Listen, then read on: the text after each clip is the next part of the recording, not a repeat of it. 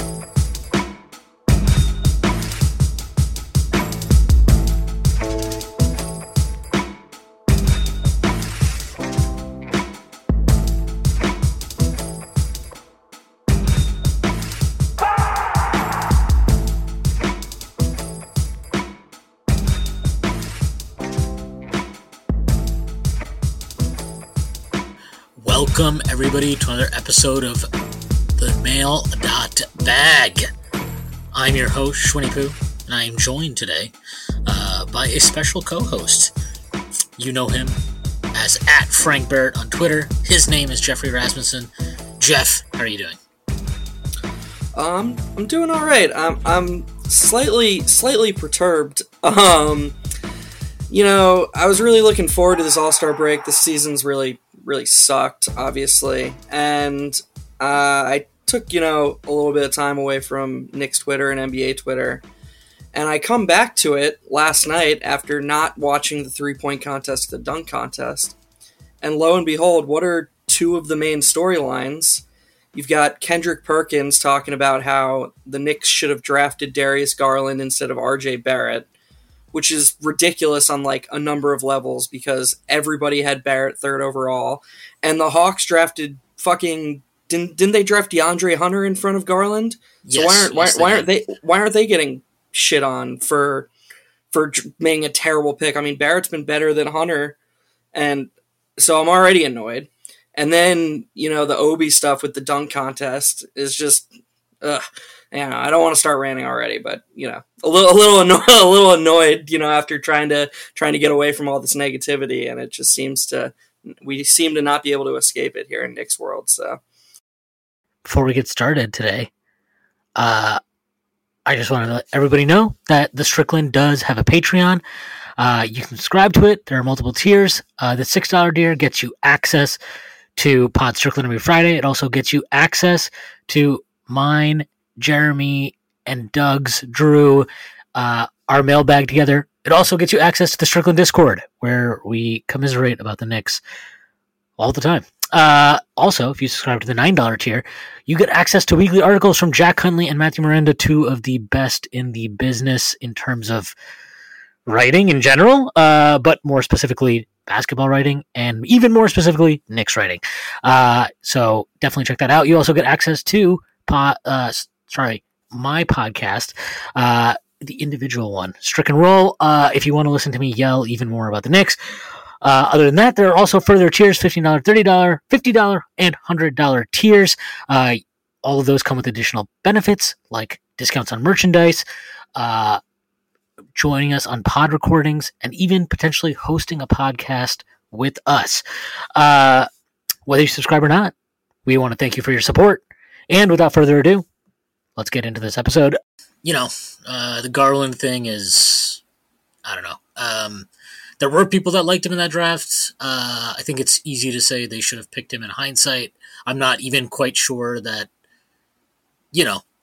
right now, maybe Garland's a better player. Is that going to be the case in a year, 2 years, 3 years? Who knows? They're still both very much in their ascendancy as players. So we'll see. I mean, got to give credit to Garland and got to give credit to the Cavs for drafting him, but I don't think the end game is here for both those guys. And I think in hindsight, it's easy to say it, but in the moment, nobody, I just think it's ridiculous to assume that that was actually an option.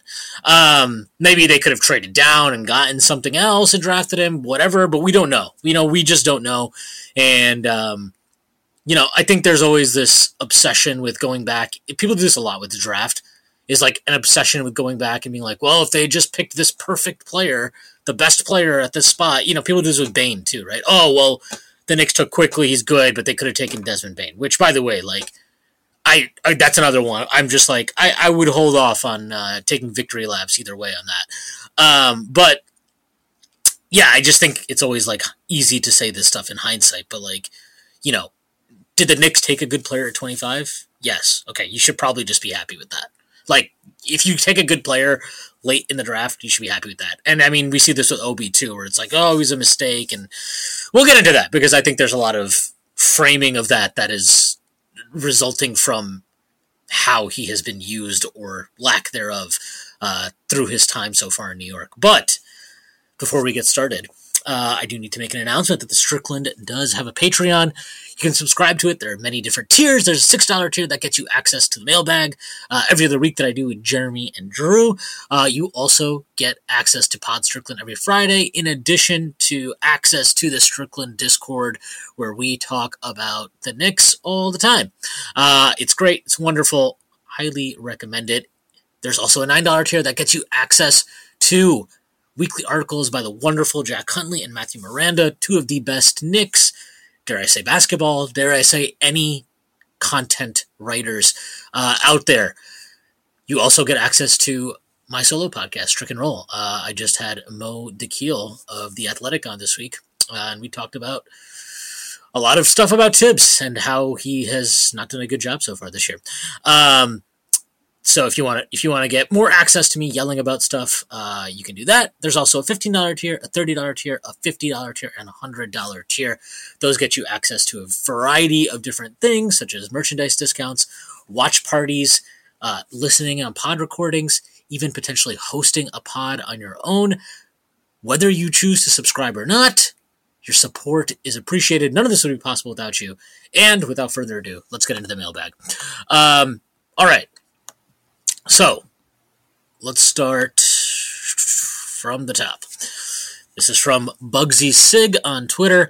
If, when the Knicks end up in the lottery, should they A, move up for a Jaden Ivey, B, sit tight at 7-9 and take a Ty Washington, or C, cash in the pick and assets in a trade? If C, who would you target in a trade? So I've got to be honest with regards to draft stuff. I'm not the most clued into the draft. I know I've watched a decent amount of both Duke prospects just because I'm an ACC guy. I was born in Chapel Hill. I'm a Carolina fan. So, I like AJ Griffin, but and I think there's a chance the Knicks are going to be in his range, especially if the season keeps going this way. I do think it's an interesting discussion just regarding what the Knicks should target.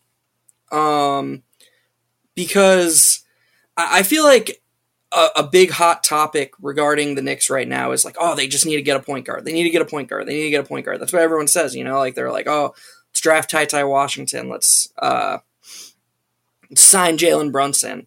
And I'm going to throw this back to you because, one, I think you're a little bit more clued in on the draft than I am. But two, curious to hear your thoughts on it.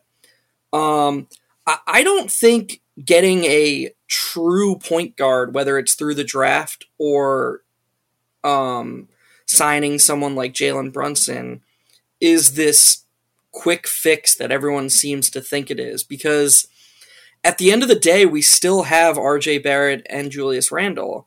And if Tibbs is still our coach, they're still going to share the court a huge percentage of their minutes. And so this idea to me, this idea that a point guard is going to come in and stabilize things is kind of flawed because I'm not sure a true point guard is exactly what they need. And I think we're seeing that. I know Kemba Walker is kind of cooked, but our offense is going to run through these two guys regardless, right? So, like, isn't someone even as established as Jalen Brunson going to just come in and, yeah, he gets to the rim and he provides more rim pressure than anyone we've had in forever. But is he going to be the number one usage option? Like, what do you think of that? I personally don't. I mean, I think getting a point guard will help. And I think it's really stupid that we actually have no. I mean, like the odds are that Quickly is not going to be the capable primary initiator that we ultimately need, but we also have not bothered to give it a chance, find out. So I find that pretty annoying. I find the fact that Deuce McBride can't get minutes on this team really annoying, even though, you know, Tom Thibodeau is apparently a huge fan of his in the draft and pushed for them to take him. That actually makes it even more ridiculous.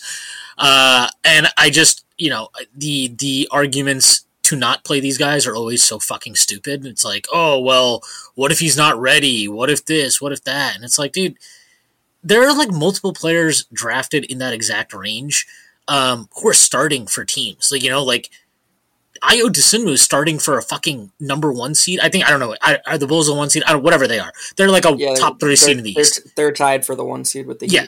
So, like, he's starting for the fucking 1 seed in the East, and somehow, you know, we can't even dare to try to start, or not even start, just fucking play Deuce.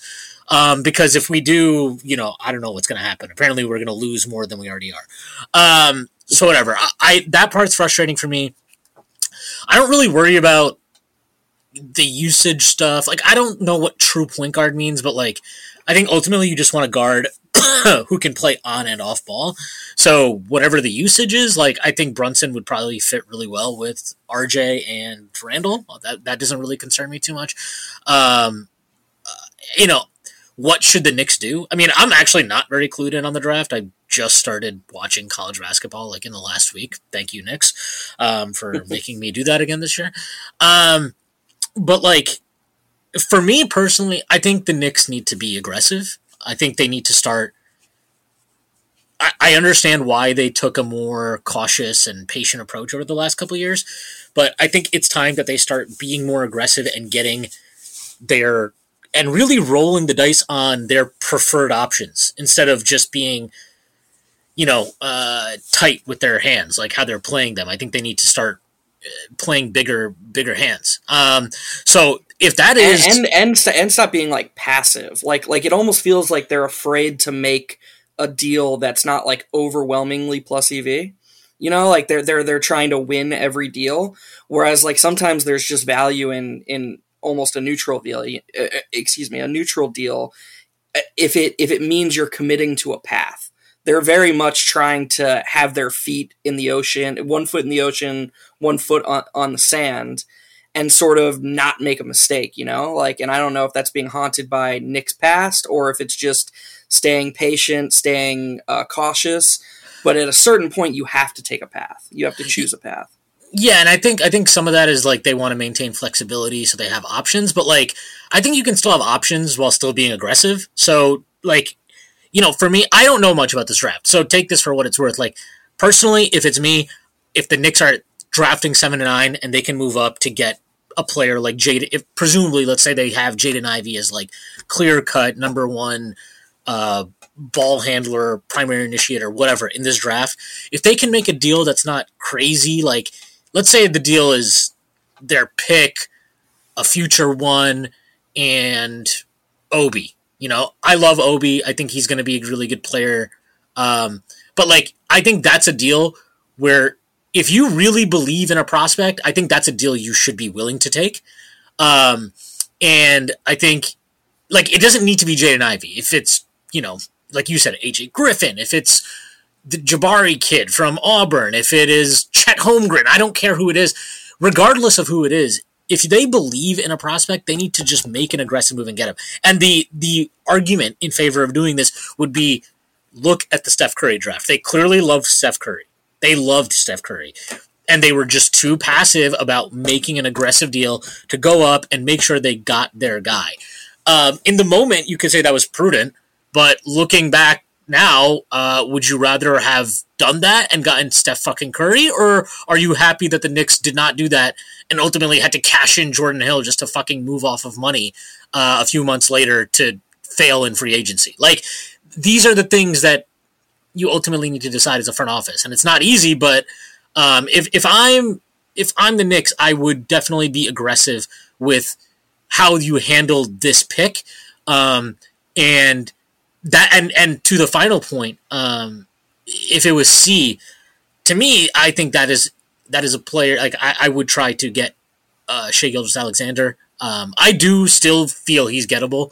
I don't think that he's off the limits. And actually, if anything, I would suggest that the way they've been playing lately, with Josh Giddey taking the leap and Trey Mann looking pretty good, I would suggest that maybe they're even more open to trading Shai Gilgeous-Alexander than they might have been previously, because they could be in a position where they are super flexible, and they actually become, once his extension kicks in, which they've already inked the extension, so that kicks in this offseason, they are no longer an under-the-cap team.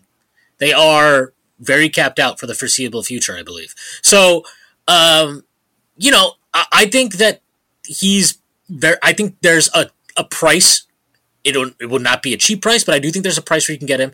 I know he's at a down year. I don't really give a shit. I think he's sometimes you just need to, like you said, you should make a move that maybe isn't plus EV or whatever, but like sometimes you just gotta trust like your gut, and I don't really give a shit. Like if people disagree with Shai Gilgeous-Alexander, that's fine. I just think that he's really, really good, and I think you put him on a team like the Knicks, he's gonna be an all-star next year. Like I really 100% believe that. So I don't know what the trade is to get him. If that is like you give up a first this year, like if the Knicks moved up in the draft, if it is like you have to give up that pick, you give up Obi, you give up a future one, you give up another future one. I don't know what it is, but I would play a big hand to get a player like Shai Gilgeous-Alexander. I also think another player to consider trading shit like that for would be DeAndre Ayton, who I 100% believe is gettable. The fact that they didn't extend him last year when they had the opportunity makes me strongly feel that. And yeah, I mean, I think that he's very gettable. And I know that people don't like trading shit for centers because there's this weird notion that centers are running backs and they're all replaceable. Which, by the way, like, I think we're also learning that not all running backs are replaceable. Yeah, I just think that Ayton is a pretty special player. Like, I think he's really, really spectacular defensively. And I know they've had success this season without him, but if you really think that Bismack Biyombo is going to anchor a championship defense in a few months, like, I'm sorry. I got a bridge to sell you then, because he's not. He can't do all the different coverages that Ayton can do. You can literally run any type of defensive coverage, switch, drop, blitz, trapping, whatever you want to pick. He can do all of it, and that is special. There's not many centers who can do that. You can count them on one hand. And some of them aren't even fucking centers. Some of them are like Giannis, whatever Giannis is, which is Giannis. And if the Suns, Sarver, they basically decide we don't want to give Ayton a max, I feel like there's a very natural trade there, like trade where we sign and trade Mitch over to them and give them, a replacement that's on Booker's timeline, and then throw in some picks. Like, at least we can offer them. We could offer them something in theory. But I feel like that and Shai bring up a pretty interesting point, or discussion point, which is, would it worry you at all to make a trade with a team like that, with a smart front office like the Thunder or the Suns, where they're giving up on someone where we, as outside viewers, were like, well, why are they giving up on these guys? But they have far more information. My older brother, who's one of the smartest people I know, has always, cautioned, trading with like the Patriots or the Rays, because they always seem to win these trades in hindsight. And we're always like, well, how do they keep doing it? And they have maximum information about these players.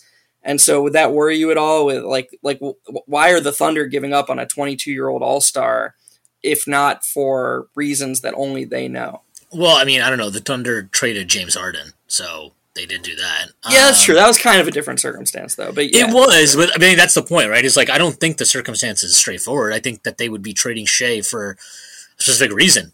They can push back their timeline without maybe taking a step back, because Josh Giddey looks like he's taking a leap already in his rookie season. You got Trey Mann, who's looking really good. They've got a lot of picks. They've got a lot of assets. I also think that in some ways they would like to be a player to move up in next year's draft. I think that they would love to get Victor Wembanyama, if that's, I think that's how you pronounce the name, who's apparently he's like 7'3" and is just a freakish generational type of talent, the way people are talking about him. So I think they would like to do that. I also think that if they want to do that, like, effectively they've kind of more or less, let's say they've been happy for Shea to sit out the last couple of years when he sat out for extended time. I don't think they're too upset about it, but I do think there comes a point in time where, Shea Gilgeous-Alexander's talked openly about he wants to be an all-star. He wants to be recognized as, on the level with these guys like Trey and Garland even, and whatever. And quite frankly, that's not happening for him in OKC. Where it happened? It would definitely fucking happen in New York. So I think there's multiple factors at play. Also, the Patriots aren't that smart of a team. I think people need to relax that. Their intelligence ends with, they had Tom Brady and they had Bill Belichick together and they won a lot. But as far as trades, I knew you wouldn't like that. Yeah, the Rays I agree with, but the Patriots, no, get the fuck out of here. They're not that smart of a team. Okay, what about the Patriots of like the mid 2000s? It did seem like they won a lot of their. They just had a market inefficiency then. I think they realized that like there were certain things that you could not like. Paying receivers then was stupid because of just the way you could take receivers out of games back then. I think that they understood like you didn't need to have. I just think that the league is a lot smarter now, and I think there are various different inefficiencies to exploit that they don't have a monopoly on anymore. And they were first to the party, but the league is caught up now, and they don't have the built-in advantage of the greatest coach of all time and the greatest quarterback of all time together. So I don't want to go too much into football, but yeah, I think people have caught up. It's kind of like the athletics thing, right? They were first to really implement sabermetrics across the board and take advantage of the fact that there was, people were stuck in decades old thinking in baseball and they took advantage of it. But that is not there now. People caught up in it real quick. And actually, I believe that I'm not a huge baseball guy, but I'm pretty sure they've even and I know Billy Bean's not there anymore, but before he left, I think they had even gone back and revisited some of their scouting and drafting policies of actually, you know what? Maybe it is a market inefficiency now to take high school players because nobody takes high school players anymore because we told people not to take high school players. So I think that's something to consider. But yeah, anyway. Yeah, Bean's still with the A's. Is he? I thought didn't he leave to start a company or something like that? No, he's still there. He's still their main guy. But yeah, he's great. And he actually had a really cool pivot. Like when people started to figure the Sabre stuff out, you're 100% right that baseball is pretty much solved now. So everyone has, everyone's doing what they're doing. It's really tough to have an edge. But in the early 2010s, when everyone had figured out, the on-base stuff and the first wave of Sabre, he did exactly what you said through the draft, and then he basically just emphasized fielding, which was very niche at the time, and everyone was focused on base, and he's really smart. So you got the nerd in me thinking about baseball. And actually, just to go back to the point, even smart teams do stupid things. The Suns are smart. They also drafted Jalen Green 10th overall, and then didn't exercise his third-year option. Had to trade him for basically nothing. Not nothing. Yeah. They did get Torrey Craig back, but Jalen Smith. But yeah, Jalen Smith. Sorry. No, you're good. Yeah, they could have drafted. People, the Knicks could have had Tyrese Halliburton. Guess who else could have had Tyrese Halliburton? The fucking Suns, but they didn't. So, there's a lot of players they could have taken that would have helped them more than Jalen Smith, and they didn't. So I don't think they're immune from making stupid decisions. Daryl Morey has made stupid decisions. He's made great decisions. Sam Presti's made great decisions. He made stupid decisions. All these guys, like Sam Presti once traded 2 first-round picks for Enes Kanter to pay him and gave Enes Kanter 4 years, $72 million and Dion Waiters. So, all these guys are smart. They're even great GMs make stupid moves. Jerry West drafted Drew Gooden. So, everybody does stupid shit. I don't think it means anything. But you just have to make moves that you like. That's kind of my point. Is like the Knicks should not avoid making a move just because a smart GM is doing something. Like that's an opportunity. That's not like, and you should weigh it and you should weigh all the information. But like, if Sam Presti's like, yeah, you can get Shai Gilgeous-Alexander for such and such a price. If the price is, whatever it is, I don't know, right? But if it's a price that you think, like, if your value on him is he can be an all-star, which I do, and he fills our biggest need as a franchise, arguably for the long term, it like you should be willing to pay an all-star price for that. So again, this goes back to the Knicks should be aggressive. Also, I will say this: I know there's been a lot of talk about like Donovan Mitchell. Mitchell's not going anywhere this year. The All-Star game is in Utah next year. There's no shot. There's absolutely no shot. They're trading him before that. So everybody should just relax and hold on because he's not going anywhere for a while. All right, let's move on to the next question. This one is from Yale 7. Flip-flop this year and last, and how are we all feeling with the franchise? Year 1 is a 10 to 12 game improvement, Randall up and down, but flashing all-star potential, RJ taking leaps, top 10 pick, etc. Year 2 is 42 wins, All-NBA Randall, IQ pops, RJ 40 from 3.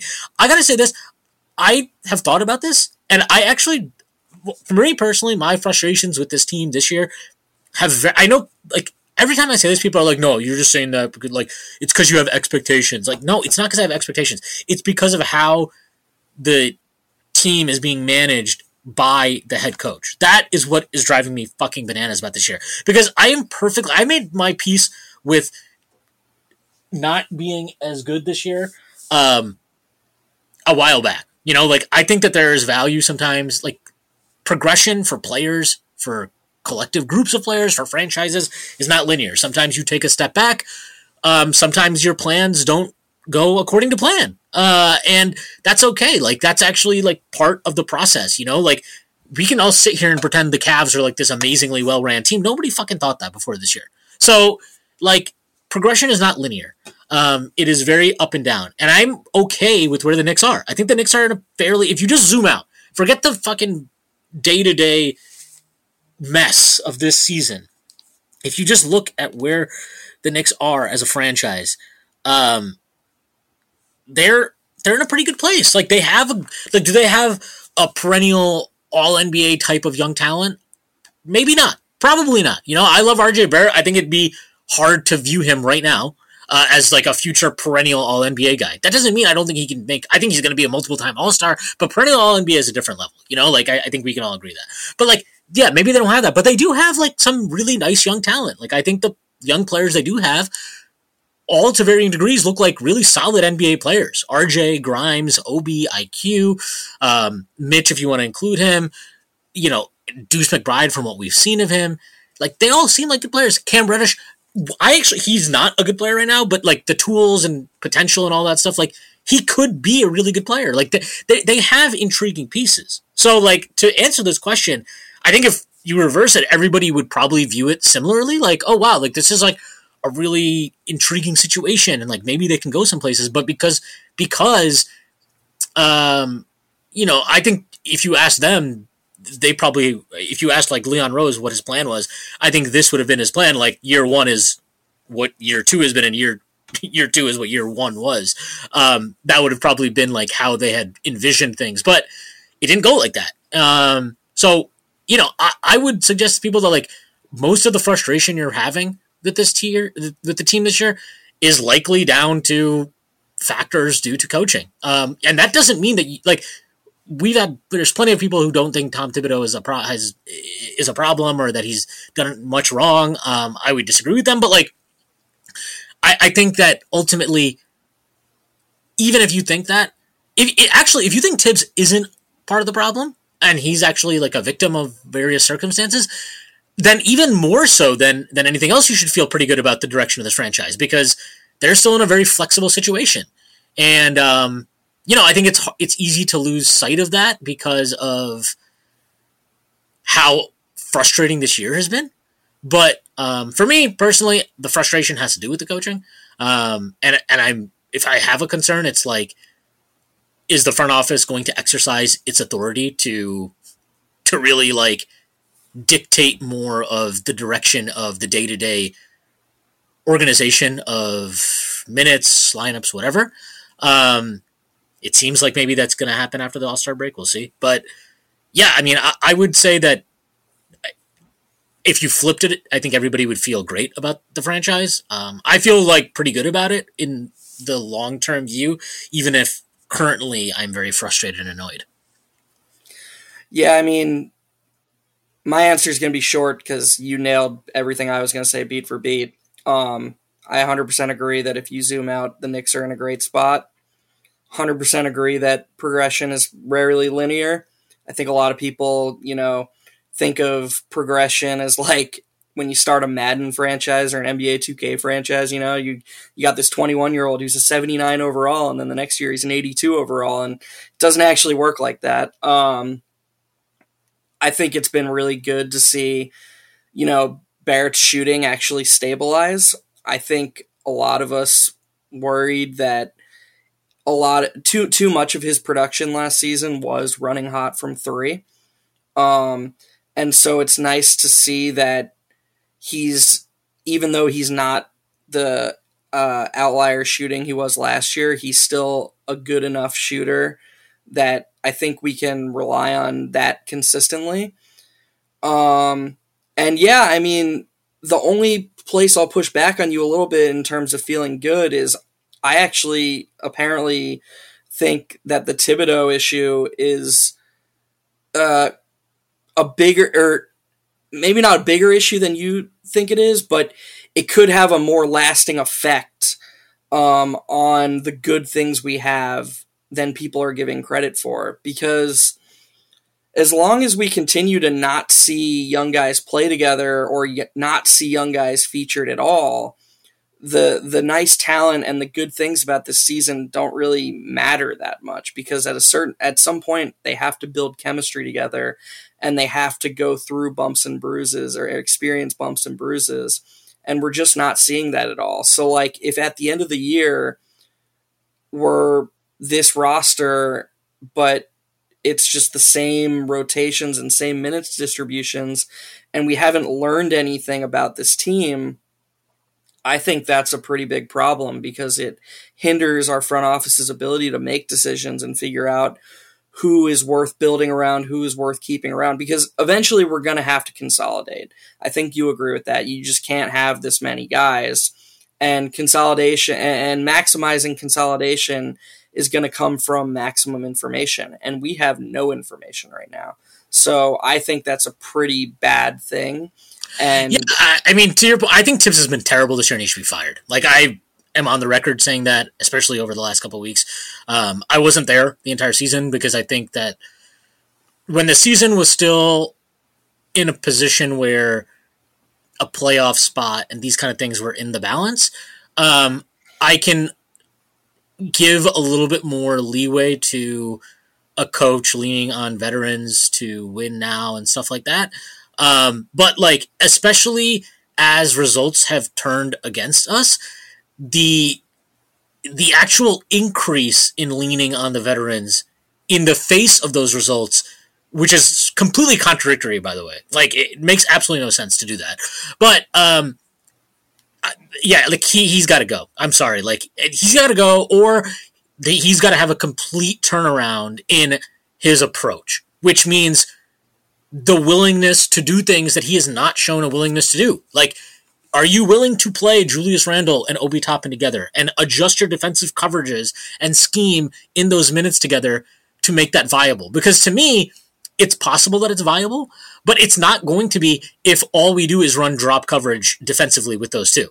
And that is like, that to me is a big thing, is is our front office capable of recognizing stuff like that, where it's not just about getting the information, but also understanding like how that information is being derived?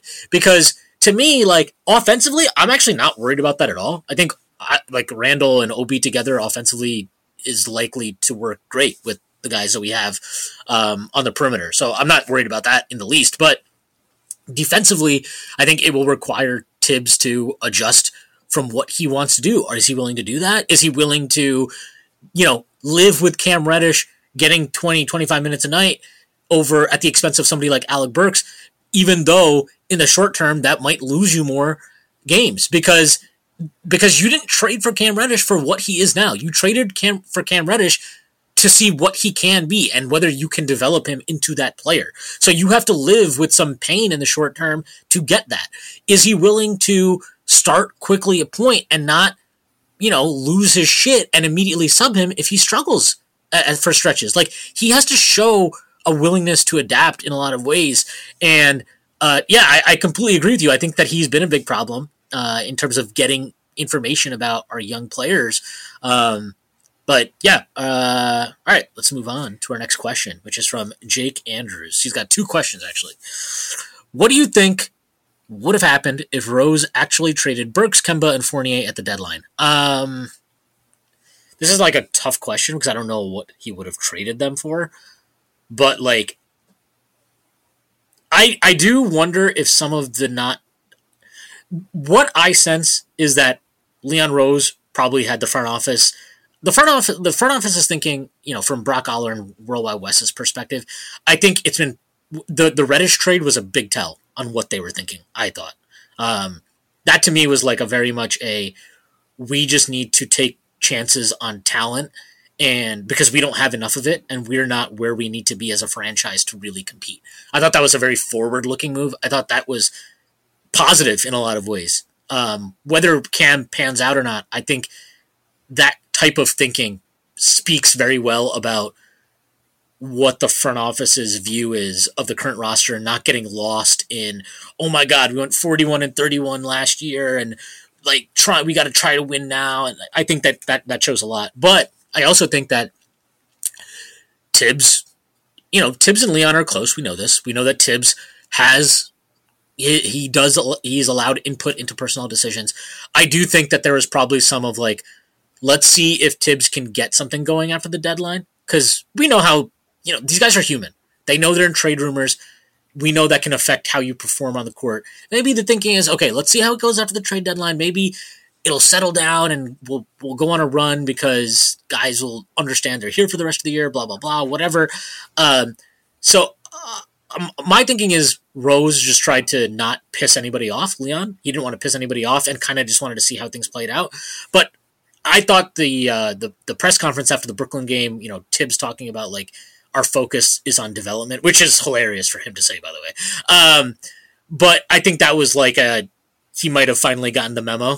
Might have gotten the memo from Leon, like, hey, buddy, you had your shot, but the season's over, pal. We're not doing the Taj Gibson for 25 minutes a night thing anymore. So I would say that if Rose had actually traded Burks, Kemba, and Fournier at the deadline, it would not surprise me if Tibbs if there was a firing or a mutually agreed to part ways type of thing or something along those lines. More than anything else, I think that's probably what would have happened. All right, before we continue, Hoops fans, the latest offer from DraftKings Sportsbook, an official sports betting partner of the NBA, is too good to pass up. I'm talking between the legs, 360 windmill good. New customers can bet just $1 on any team and get $150 in free bets if they win. It's that simple. If Sportsbook isn't available in your state yet, you can still take your shot at a big payday. Everyone can play for huge cash prizes with DraftKings Daily Fantasy Basketball Contest. DraftKings is giving all new customers a free shot at millions of dollars in total prizes with their first deposit. Download the DraftKings Sportsbook app now. Use promo code TBPN. Bet just $1 on any NBA team and get $150 in free bets if they win. That's promo code TBPN at DraftKings Sportsbook, an official sports betting partner of the NBA. 21 plus. Minimum age and location requirements vary by jurisdiction. See DraftKings.com/sportsbook for a full list of requirements and state-specific responsible gaming resources. Void where prohibited. Minimum $5 deposit. Gambling problem? Call 1-800-GAMBLER. In Tennessee, call or text the TN Red Line 1-800-889-9789. In Connecticut, call 888-789-7777 or visit ccpg.org/chat. In New York, call 877-8-HOPE-NY or text HOPE-NY 467-369.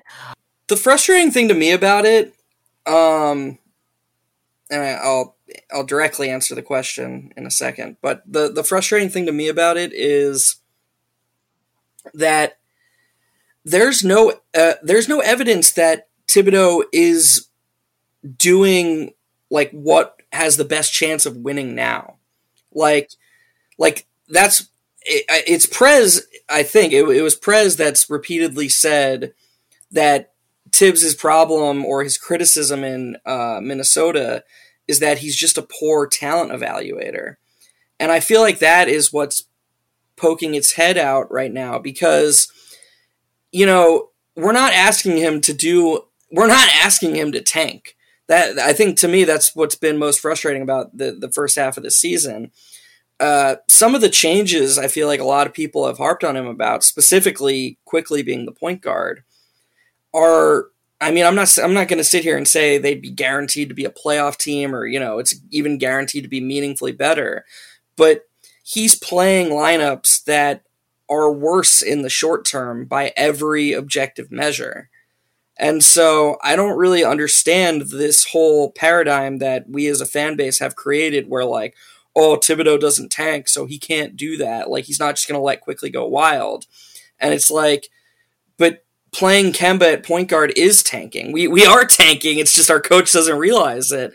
Like, I don't understand why everyone thinks there's this correlation between sometimes playing the younger guys is actually better for winning now, and it just so happens to be better for our future. It's not like I'm sitting here asking him to try Cam Reddish at the 4 for 20 minutes a night, Like that's a whole different conversation, but like there's so many things we haven't seen, but some of the lowest hanging fruit actually helps our short term and our long term. So that's where I get really confused is like why Thibodeau is passing on some of these really easy decisions that will likely help our short term and also help our long term. And with that in mind, I don't know how crazy Tibbs would have gotten even if we took the gun out of his hands, even if we took, Burks and Kemba and Fournier. Now, obviously there's only so much he could do regarding playing veterans, but I don't know if he would have, done everything that fans were hoping he would have done, which goes to your point that if the front office and Tibbs can't mutually agree on a vision and Tibbs continues to be stubborn, I think he's sort of ran his course. Yeah, I think you can probably get through this year in terms of just like, I'm pretty sure the front office, and I know I've said this for a while and I was wrong. After the trade deadline was its own thing, but I do think like the way they've lost the last 3 games seriously changes things. Like, I don't even think Tibbs can avoid that at this point. So I do think things are going to change in terms of how minutes are, who is getting minutes, let's put it that way. But I don't think Tibbs is going to be here long term. I do think that at the end of the season, they're going to part ways. It just does not seem viable at this point. And to your point about like, if you're trying to win, then none of his decisions make any sense. And the defense of him, like, oh, well, he's playing vets because he's trying to win is bullshit, just based on the data. Like, literally, just look at the data. It makes no sense. Like, if he wants to not play Cam by that logic, that's okay with me.